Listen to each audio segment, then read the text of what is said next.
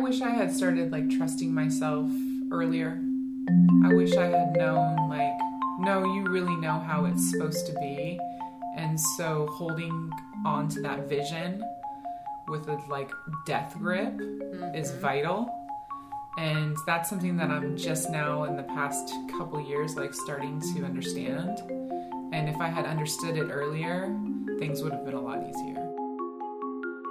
Jade Rivera is the founder of Sunnyside Micro School for neurodivergent children. She's an author, educator, coach, and innovator. You can follow her work online at Sunnyside_microschool. She's a Fulbright Scholarship recipient and former chemist. Her book, Micro Schools, Creating Personalized Learning on a Budget, has inspired countless passionate individuals, and her most recent publication, Could You Live Underwater? A Design Thinking and STEM Curriculum, is available now. She is an advocate for project-based learning and a dedicated Tarot practitioner. She lives in Oakland with her husband Sam and their 2 cats. We met up in San Francisco on a cold winter evening to record this chat. You're listening to This Guy's Legit. Thank you for being here, Jade. Thank you for inviting me. I'm thrilled to be here. I'm just so glad you're here. Yep. When I first conceived of this concept, I remember sitting in an auditorium with you and telling you about it. And you were like, that's amazing. You should do it. And I was like, and you're going to be my guest. And now, here we are. No, I love it when you make a plan to do a thing and then you do the thing. And do the thing. Follow through. It's good. It's addictive. Have you always been like a follow-througher? Yes. Yeah, absolutely. I live in fear of being the person who says that they're going to do things and then doesn't do them. So everything you say, you do. Or I just don't say it. Well, that's great too. That's great too. Mindful speech. Yeah, you know, we all have that person in our life, right? That's like, I'm going to do this, I'm going to do that, it's going to be so great. Are you going to be there when we did it? And then they never do. And you're like, wah, wah. Trying not to be that person. Well, it's good. Because that guy's not legit. No, that guy is not legit. Not legit. I'm trying to be legit. Yes, you are legit. That's why you're here. I'm so excited.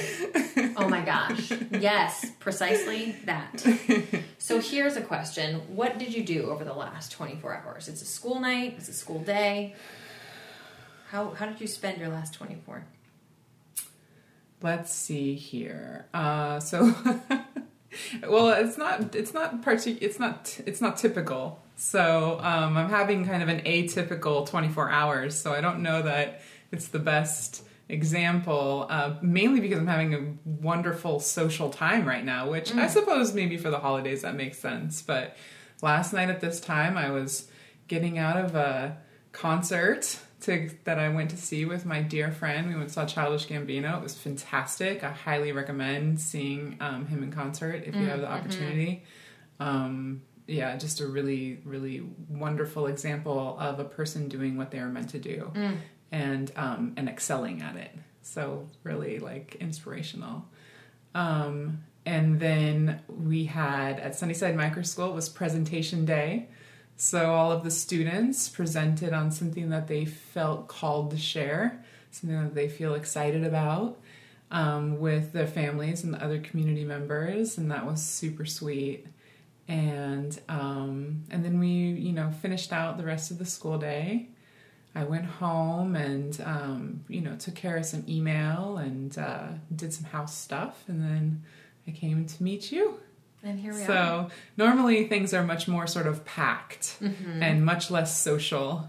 But because it's the holidays and things, I'm kind of out there seeing people, and it's just worked out that I get to see people like you and like my other friend last night. So it's been nice. That is a great thing about the holidays. Slowing down and reconnecting with the people you really love. It's true. It's probably the best part. Yes, 100%. And I like that it's sort of it's a predictable time every year. You don't have to stress about where's the work coming from, or am I going to be able to step away, or are people going to be reaching out to me and then I'm not following up with them? Everyone's stepping away. We've all made the decision. It's really nice. It's a collective decision to step away. Yeah. And if you don't, then you're the strange ones. That's right. So it's good. It's good. Yeah, I've been thinking a lot about the transition from 2018 to 2019, and the concept of like releasing and revealing, like what am I releasing and what will be revealed to me. Pretty excited about both those ideas. Do you have an active practice that is taking you through a process to have those conversations? Yeah, definitely. I have a pretty strong kind of intuitive practice with tarot and astrology that's been really weaves its way through every single thing I do, even if I'm not particularly vocal about it. I don't talk that. I talk with you about it. There's a handful of people I talk to about it, but I'm not out there, so to speak. Well, I would like to dive into that a little bit because you just opened yourself up to it. How long have you been into it since you were a kid? I've been into intuitive practices since I was a kid. Absolutely. When I was younger, I found this book that was about fortune telling, and there was one particular chapter that was like fascinating to me about cards, about tarot cards, and about playing cards and using playing cards to tell fortunes, even though I would never, that's not what I do now whatsoever. That's nonsense. But that's what I did when I was younger, and I liked it. It was a very grounding, fun kind of hobby for me. And then about 8 years ago, I returned to it and started studying tarot in earnest, along with astrology. And it's just been a wonderful sort of guiding light in my life. And it offers me a lot of peace and insight into myself, opportunities for reflection, for, kind of reevaluating the philosophy of your life, all kinds of things that I really enjoy, and it can be really hard to make time for. So when you have these tools available to you, it helps you make that time. I have been really amazed by what reading cards has brought to my experience in the world, and I'm like barely touching my toe in the water. It's like I'm using the guide. It was really wonderful. Yeah, it changed our life. Yeah, and it in some just and I don't know if it was the cards or like what it was actually pausing with intention to think about the thing that's on my heart and keeping me up at night and in the back of my mind and on the tip of my tongue that I have not had the space or time to articulate. And just by putting it into the universe and by hearing it my own self, I was able to see it. And you can't do anything about anything until you see it. Yeah, right. You have that sort of physical manifestation. I call it like a physical manifestation of empathy and of understanding, of like deep knowing. And like what's cool about that is like you can deconstruct that entire sentence into tarot if you want to. Like you're talking about Queen of Swords, you're talking about Hermit card, and you're talking about Chariot card. And that's what I love about tarot, which is it's sort of like it's all of life. Every single moment of life is reflected in those cards. Every single want, every single need, every single feeling, circumstance, situation is all right there. And so anytime you pull a few cards, you're looking at something that's relevant to you. And you're having an opportunity to reflect on that slice of what's relevant to you. And that's just, like I said a moment ago, it's so rare to have that time. And so having these tools, especially now, seems particularly powerful. So tell me more about especially now. I think we are it's our culture of busy, right? And it's our culture of busy, it's late stage capitalism, it's the gig economy, it's all of this economical and social stress that we're living with. And the, and how there's just all this pressure to go, bringing it back to how wonderful it being the holidays, whether you believe or don't believe or celebrate or don't celebrate, the opportunity to just slow down a little bit is welcome by all. And so I think when you have little tools like that, it it sort of forces you to take a moment, to take that pause with intention, like you so wonderfully said. Yeah. So, I mean, nothing too like profound, but yeah, I think, you know, we're all living in this like weird times. So how do you slow down? Like I have a lot of like privilege in my life. You know, mainly because I made the decision to not have children. So that was an intentional decision that I made. And mainly because I just could not do the math on that. I'm like, A plus B does not equal C in this equation from what I can tell, you know? And so I just did not understand how it was all going to fit. So I chose not to go down that road. That wasn't my path. So I'm blessed in that I live a slower life than many, and maybe than most. And at the same time, I know that, and so I do push myself extra hard, and I do hold myself to like a pretty high standard because I don't have that. Because I want to make up for that somehow. I don't know. It's a strange way of talking about it or of thinking about it, but there's almost like, well, I have all this time. I need to do something with it. So I need to push myself. And so, you know, I did that for a number of years, and, you know, some great things came out of it. And I guess what I'm doing now is, you know, like I don't answer email after 7. I don't look at email on the weekends, or I do my best not to. I try not to text works. I try not to do any work thing after 7. Some days I'm more successful at that than others. That's a great boundaries time. Yeah. Like 7 feels like you've done a real full day. Yeah. It's been a really full day. And yeah. Like, is anything that productive going to happen at this point? No, that's what I found as well. That's when I make most of my mistakes. Is when I was working those 7 to 10 at night hours. That's when I'd really mess things up. And then have to go back and do work to undo that, right? Totally. So I'm just like making double work for myself. So what if I just stopped? I like that. And it's been great. It's been really great. So, yeah. Yeah. What was the big, like, push? Like, what gave you the big push to just, like, not go out and get a job and just, you know, be a teacher or, you know, do a thing and to yeah. you know, create together this whole ecosystem of work that you do in the world. There's not a roadmap for what you do specifically. It's very niche. Yeah.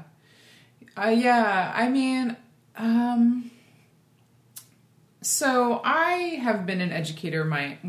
Something I realize now is that I've been an educator for most of my life in one form or another. I was the oldest in my family. I tutored, I helped others, I taught swim lessons. I had an instructional position actually as an undergrad teaching my classmates how to do various things. And so, yeah, I've just always been an educator, yet being a conventional classroom teacher felt very out of reach for me, just because I know who I am and I know that I need to be able to use the bathroom whenever I want. So, you know, that's like pretty baseline, right? And so education felt out of reach for me, and I ended up becoming a chemist of all things. That's what I ended up studying. I kind of landed in some science classes and really enjoyed my time in my chemistry classes, and ended up becoming a chemist. And I love science. I love chemistry. It's wonderful. And working as a professional chemist in hard science was culturally intolerable for me. And I tried and I tried to make it work in a variety of ways, and it just wasn't working. And so one day I quit, and I really had no plan.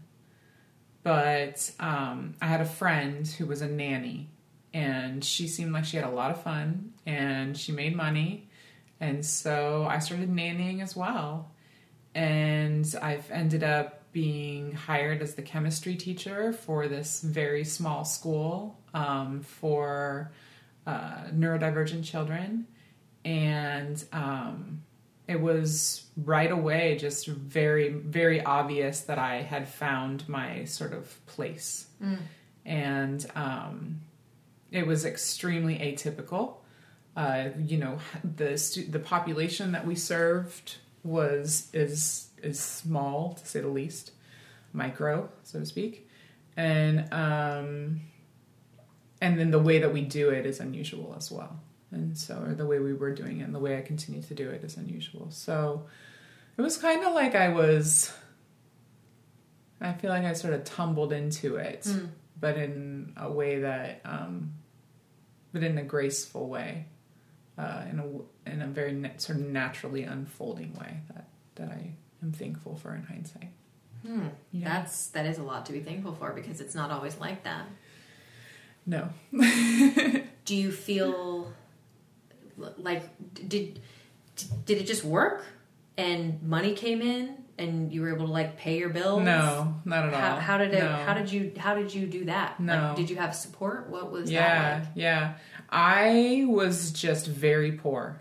I was extremely poor, and it was, I lived in places that were,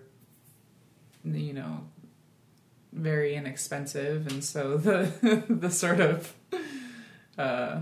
accessories that come along when you live in a place that's very inexpensive came along with it. Yeah. And I just lived very simply. I never went anywhere. I never ate out. I just did my work. And for a long time, that's what I did. I just did my work, and I just was very, very poor. Very, very, very poor, because not a lot of help, and really no help. Honestly. Yeah. I just made the choice to kind of live monk life. Yeah. Yeah, I went on monk life. Well, I think that's really important to remember, because I think a lot of people, especially people who are super active in social media or super engaged in a community of people who do the same or who are pursuing the same kind of thing as them, there is a bit of, a keeping up with the Joneses. Like, well, they're doing more than I am, or they have better equipment than I do, or better any number of things.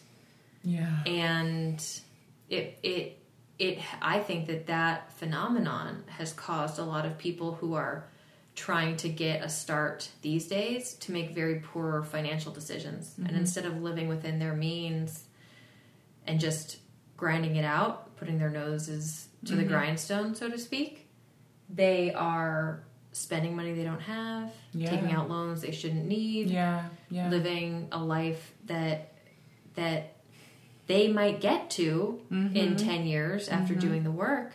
But what ends up happening is they become crippled under debt, and or they have to take a terrible job doing a thing that they don't like to do because they have to pay for a lifestyle that they could have achieved if they had done the work. Yeah. I think that, when people talk about minimum viable product, like, I know what that is in my work. Like, I know the minimum viability that we can live with and still make it work, and still have a joyful time, and still serve children and serve families, and eat sometimes. And I think that's I'm so glad I know that, because it makes it makes difficult business decisions a lot easier to make, because I'm like, we actually don't need this. Yes. It actually doesn't matter if we have this or not, because it doesn't affect the product or the experience or the service that we provide. So that's I'm glad that I did it so cheaply for so long, because I know that you don't need much. And now that we do have more, I feel like I'm able to make very wise decisions with it, because we did scrape by for so long, and we still scrape by to a certain extent, but it's not like it used to be. Yeah. I mean, And also there's something to be said for like being in the gym shooting hoops. You know what I mean? Like you gotta put your time in on the court before you make it to whatever. To the big leagues, doggy. Like totally mixing sports metaphors there. But that's okay. All sports metaphors are lost on me, but that's all right. There are people who'll get it. Like there's something to be said for that. And I think people want to skip that step. Mm-hmm. And that's like such juicy, wonderful stuff. And that's like, when you learn everything. That's like that's when you like mess up and you like, you know, and you you aren't doing a Facebook Live every day about it, or you aren't doing an Instagram Live every day about it, so nobody sees, so you can just pick yourself up and keep going, you know? Like, I think giving yourself that space where, like, nobody's watching you, it's not performative, you're just practicing, you're just getting experience. I think that if people approached their sort of innovative ideas or their concepts or their journey from that perspective, then it might be a little bit easier on some people. Mm-hmm. Mm-hmm. Yeah. Yeah. Or it might not be easier, but it will turn them into more effective, whatever it is that they want to be. It won't be easier. Yeah, in fact. great It point. will be harder. Yeah.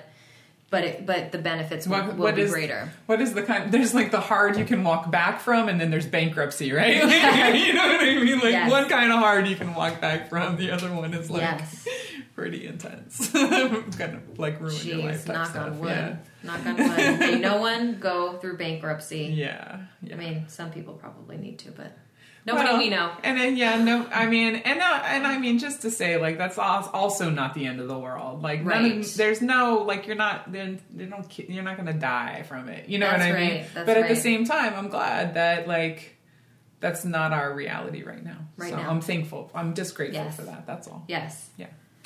So, speaking of bankruptcy, what was your biggest fear when you were making this happen? What is your biggest fear now? Messing kids up. I mean, like, you know, like, that's just, I mean, if that wasn't my biggest fear, that would be a problem, right? Like, that should be, like, pretty much from the beginning of my mind all the time. Like, I don't want to mess anyone's kids up. But luckily, I've been doing this for 12 years, and so I've seen students go from, you know, I have some of my first students are in college now. And so I know that the super unorthodox, unconventional way that we come at education actually works. The proof is in the pudding, right? Like, I still see students on the street that will be like, that was the best school I ever went to. You were the best teacher I ever had. And I'm like, really? You know, but like, that's how they feel. That's what they think. So I think that's like, it's like first do no harm, right? I'm constantly like, are we making the most informed, research-driven, heart-driven choices each day with our students that we possibly can? Mm-hmm. And, you know, where to push, where to pull, where to back off, where to give space. You know, those are all the things that I'm always thinking about in our learning environment. And they're the most difficult because they're the most ambiguous. Mm-hmm. You know, there's no KPI on that. So you have to watch. You just have to watch and just do. And you have to be super present. Yeah. And you have to be creating your own feedback loop, because the kids will show you, but they're not going to tell you. Yeah. So you have to be watching for it all the time. Yeah, exactly. And you have to be super self-aware also. Yeah, absolutely. Yeah, agree. So that is my biggest, you know, that's the thing that's on my mind from the moment I wake up to the moment I go to sleep, and I dream about it too. And also I'm blessed that I've been doing this long enough that I know that that it's extremely enriching for families and children. So it's good. Tell me a little bit about the philosophy that you believe in as an educator. Mm-hmm. I know that you have recorded several podcasts with all sorts of people that dives really deeply into how you do what you do. Yeah. And the nuts and bolts. And it's fascinating. Thank you. So I can put some of those in the show notes for people who want to like dive more deeply into that. I'm super curious to know, you know, high level, what do you think is important in education, and what do you think kids need? I mean, for Sunnyside Micro School in particular, we are very much a vision and mission driven organization. There's a lot of lip service paid to like mission statements and vision statements, and people are like, oh, this is corporate, like da da da da da da da. But I firmly believe, and when I teach other people how to build micro schools, this is what we start with, because I firmly believe that if you sit there with it and you distill your thoughts and your feelings down through that lens of what is your vision, what kind of world are you trying to create, and how are you going to do it in your mission, then you'll always have a roadmap for your business. You'll always know where you're going. It makes decision making so easy. And so to me, it's like we're building a world that values cognitive diversity.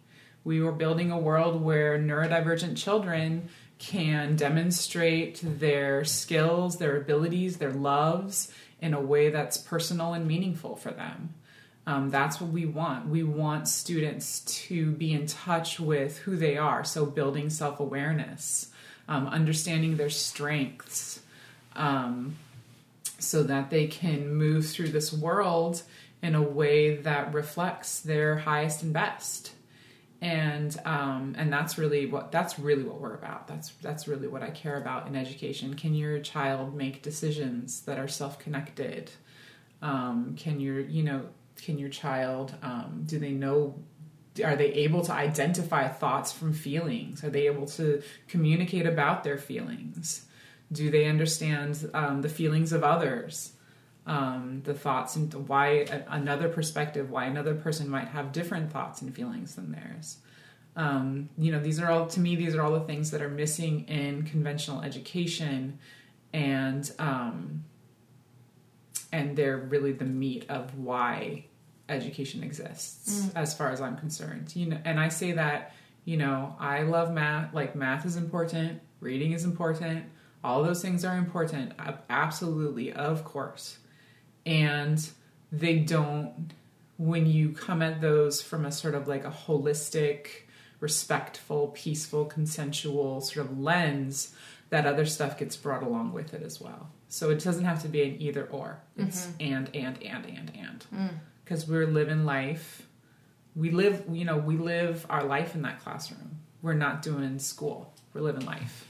Well, and that's so much more valuable, because people in the world need to know all the things that you just described. They need to know how they feel and how to articulate it. I mean, if they're going to be successful human beings, they need to have all of those skills. And I think our traditional school system is really far behind the curve in that regard. I think that the school system that we have traditionally is still preparing children to become factory workers. And that's just not what we've got going on these days. Yeah. That's not where our economy is. World. Yeah. Yeah, and so things are changing fast, and people need to be creative, and they need to be industrious, and they need to be self-motivated, and they need to be able to work well with others, and to be empathetic, and to be visionary, and to have ideas, and to pursue them. And if we tell everybody that it's time to paint the, butterfly wings orange and the butterfly body black, then what do we have? Yeah. Kids aren't going to be prepared for that. Yeah. I mean, it's well said, and it's absolutely true. I agree with you 100%. And I guess what I wish people understood was that, like, those things are not a curriculum. Those things are not standardizable. Those things are not gradable. All the wonderful things that you just listed off. They are part of the culture that you build in your micro school, in your home, in your community. That's we're culture builders. I think that if more educators kind of came at their work through that lens of we're building a culture here, then they might find a lot more purpose in their work. Or I guess I should say, that sounds a little bit rude, but like maybe they would more easily connect with the purpose of their work. And I would also say that I think that they might even be more engaged in their work because they're not following a formula. Yeah. Because unfortunately in traditional school there is a formula, and it's called the standards, and you follow them, and this is how it is. Yeah. And I get it. I totally get it. And at the same time, there are bigger, more important things that you need to learn that can go hand in hand with learning your ABCs, your colors, your letters, etc. Yeah, and I think that one of the things is that I think that from what I'm seeing out in the world is that people go into education thinking that they're going to have the opportunity to do that. Mm-hmm. And they're just not set up for success. Financially, they aren't supported professionally. And so they get into a trap around trying to, check off boxes, fill in blanks, things like that. Just because they're like blindsided by the reality of their career. And I actually have a lot of empathy for that because that's how chemistry was for me. I was like completely blindsided by the reality of my career once I got out of school and had to leave. Yeah. So, yeah. So I have compassion for that. And also, I do think that there's another way. Mm-hmm. Yeah. And even at this other way, which is really... I love that you've created a thing that follows the guidelines that you believe should be the way in the world, at least for, the group that gravitates towards that reality. You still need to take breaks. And we talked about that a little bit, how you recharge and like that. And I'm curious, for an educator, you have built-in breaks. Mm-hmm. How do you use those? You're funny. We don't have built-in breaks. Okay, yes. Say more. Yes. It's so funny that you bring this up because actually I just spoke with my coworker with the other teacher and I was like, we need to start taking breaks. This needs to happen. Like, this is happening. I want you to go on a walk for 20 minutes and come back, talk to me. So I meant like winter breaks. You don't get any breaks in the day. Okay. Oh, I know. All right. Yeah. All right. I see what you mean. Yeah. Yeah. See, I know you don't get any breaks in the day. Oh, okay. No. Okay. I mean, like, you get a sure. break. Thanksgiving in 2 weeks, and then you have summer and things. It's interesting because those are breaks, but at the same time, they're not. What will I be doing? I'll be like planning our next semester. I'm looking for a new home for Sunnyside. I have some surveys I need to create so that I can kind of like pull the community on where their needs are at. I'll be doing some sort of long-term visionary work. And also I'm starting an education doctorate, so that's going to be what I do on breaks. So no breaks for you. So I don't know. I think like I try to rest where I can. I think rest where you can is kind of, it's really been my motto for a long time. I really identify with the bee archetype. Say more. Yeah, like the bee, rests where it can, right? Yes. Like, like the buzzing bee. Like doing its thing, and then it's just always gathering, right, and depositing, and then sometimes it takes a little break on flower for a sec.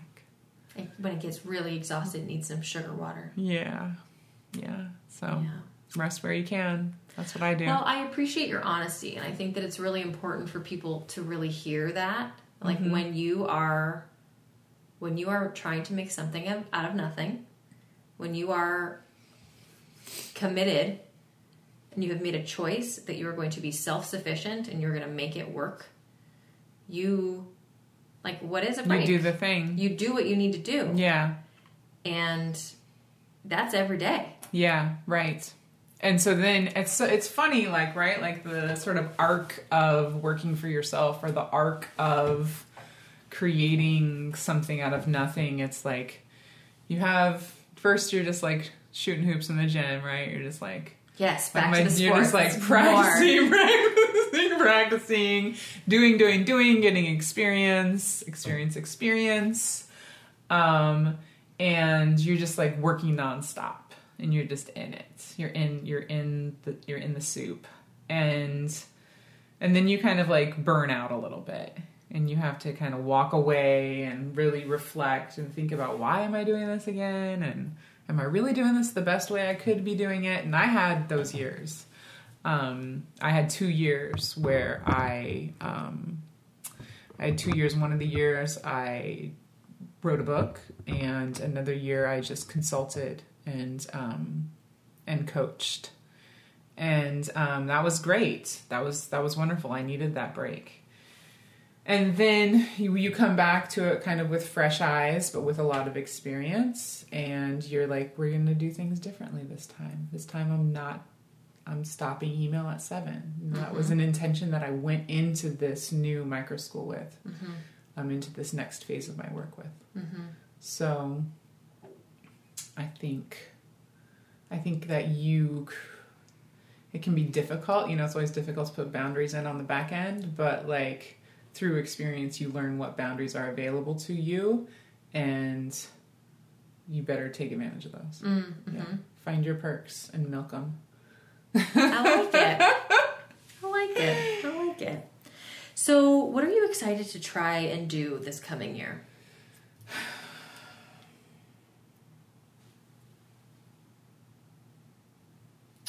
I mean, in 2019, I am really wanting things to be a bit more easeful. I want to stop questioning myself so much. I'm really wanting to just like settle into the trust of my experience, and that I know what I'm doing and it's fine. Physically, I'd really like for us to move into a larger space. I was talking to you about that earlier.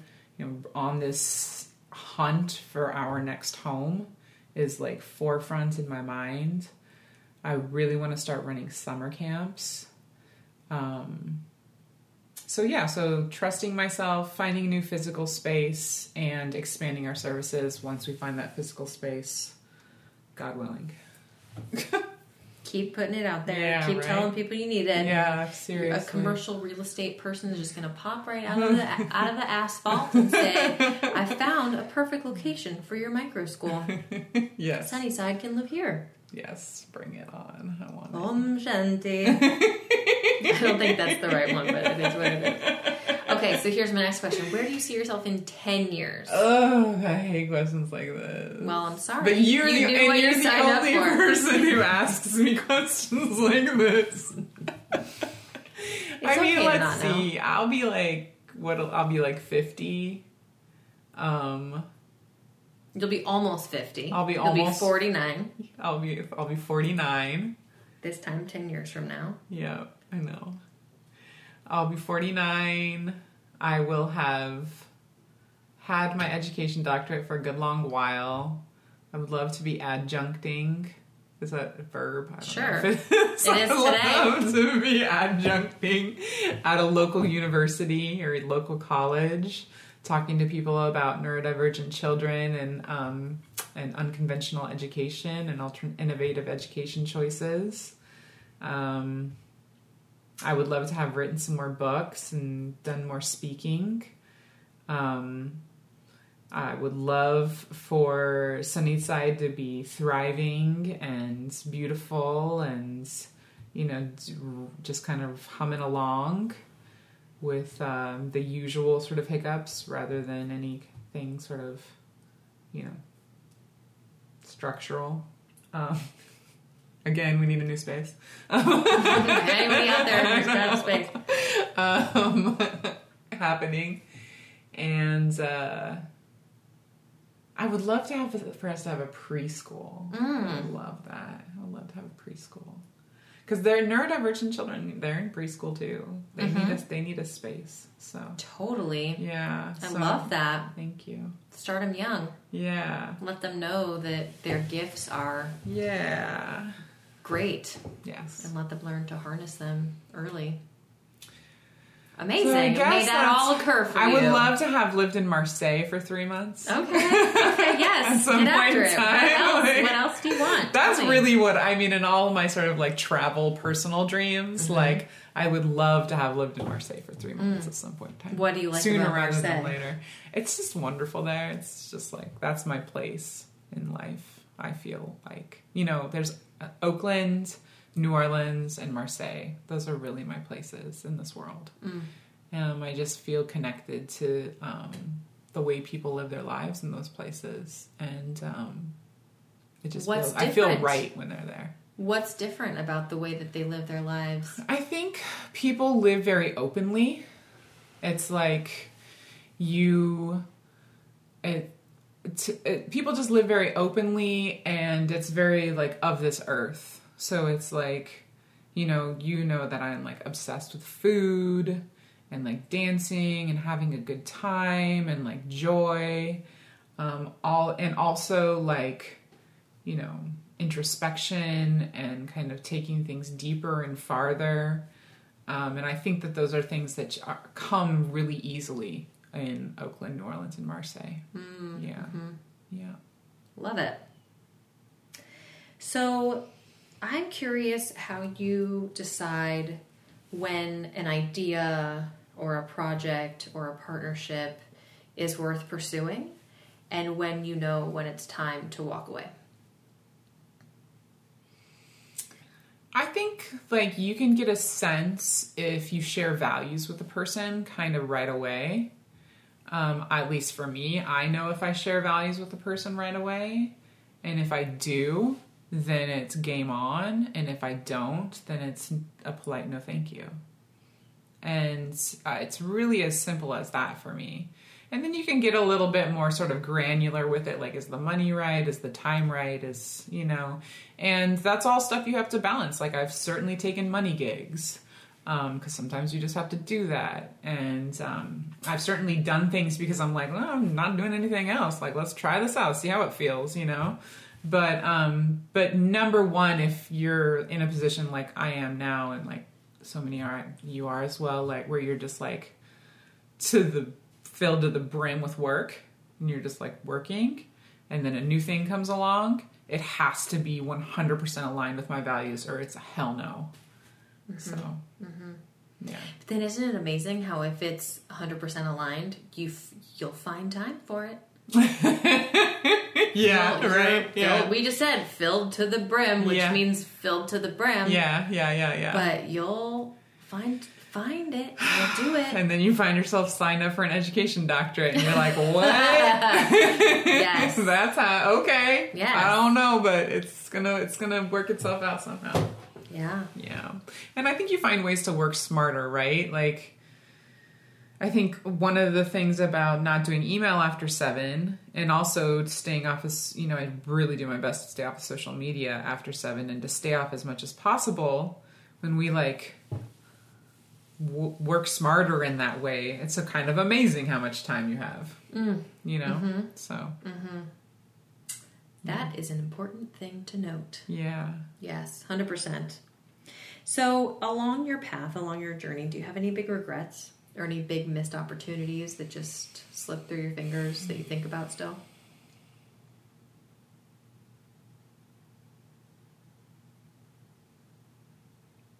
I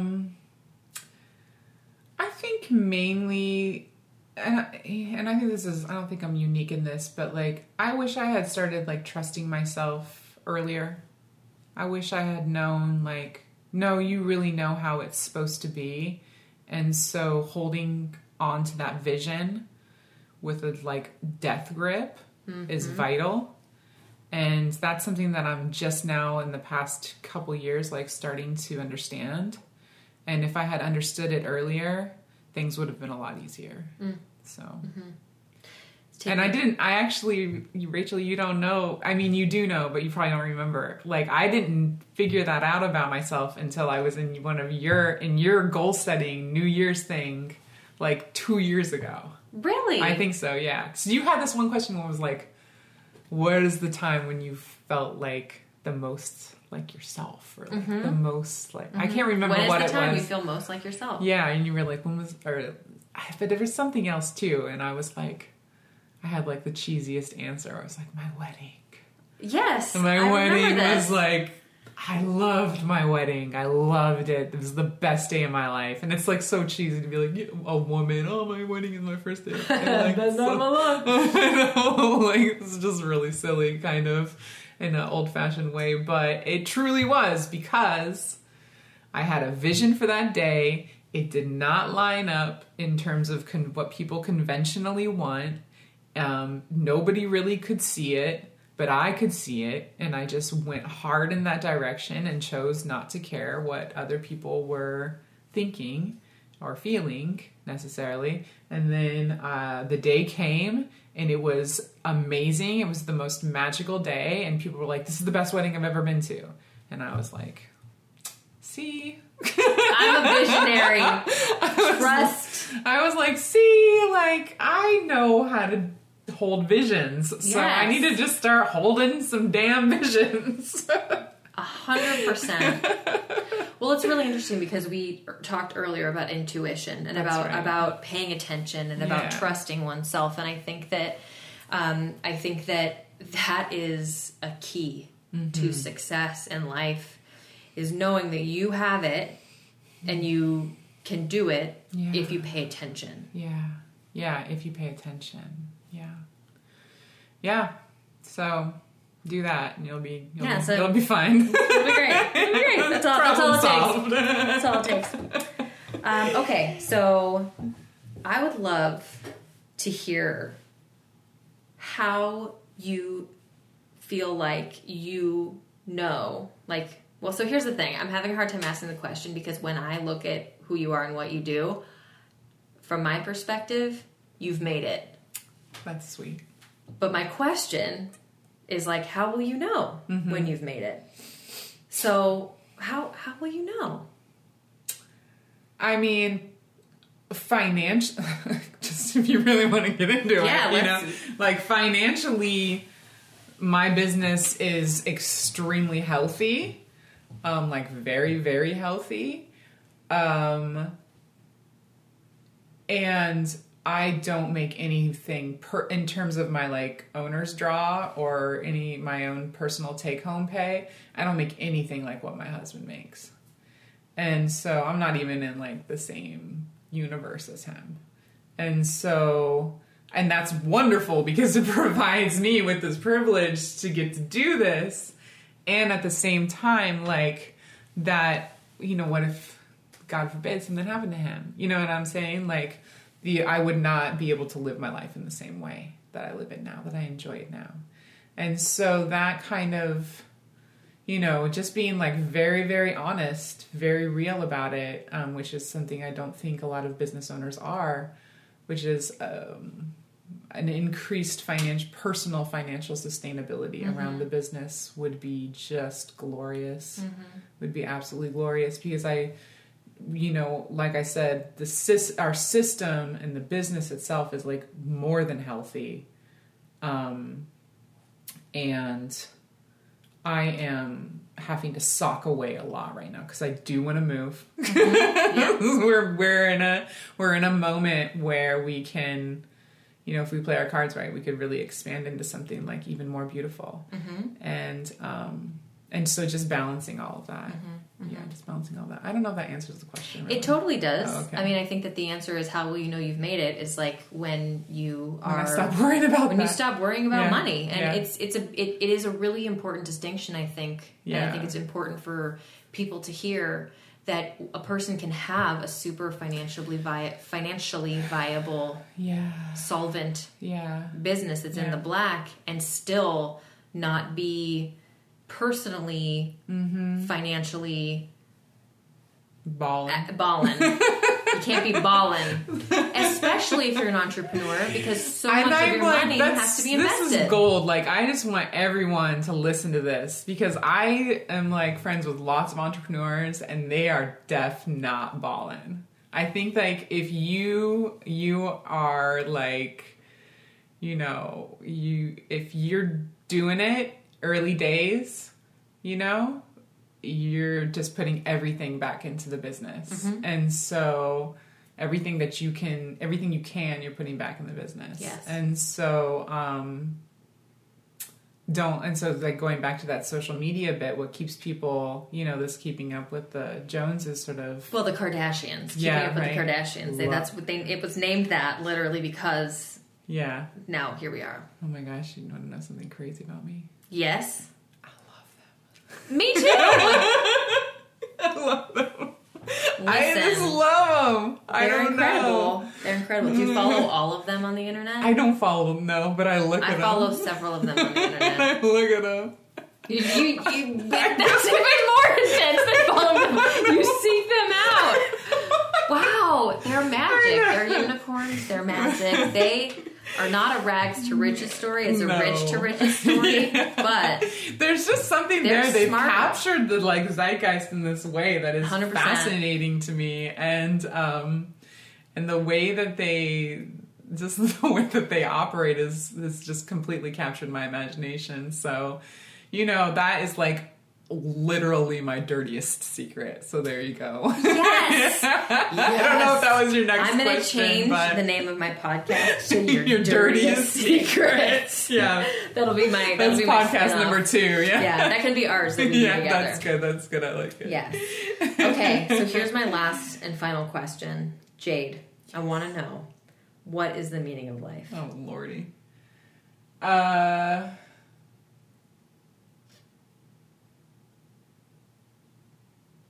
I mean, you mean why are we living? I mean, what is the meaning of life? Why? I don't know, Jade. I just asked the question. I mean, maybe that's it, is to ask that question. That's the deep, to hold that question and to do anyway. And to love anyway, and to create anyway, and to not know the answer to that question, to just have to hold on to it. I think that is the meaning of life. Yeah. Well, hot diggity damn. Gotcha. Thank you so much. Yeah, this was so fun. Thank you for having me. This was fun. You've been listening to This Guy's Legit. This episode was produced by me, Rachel Dorsey.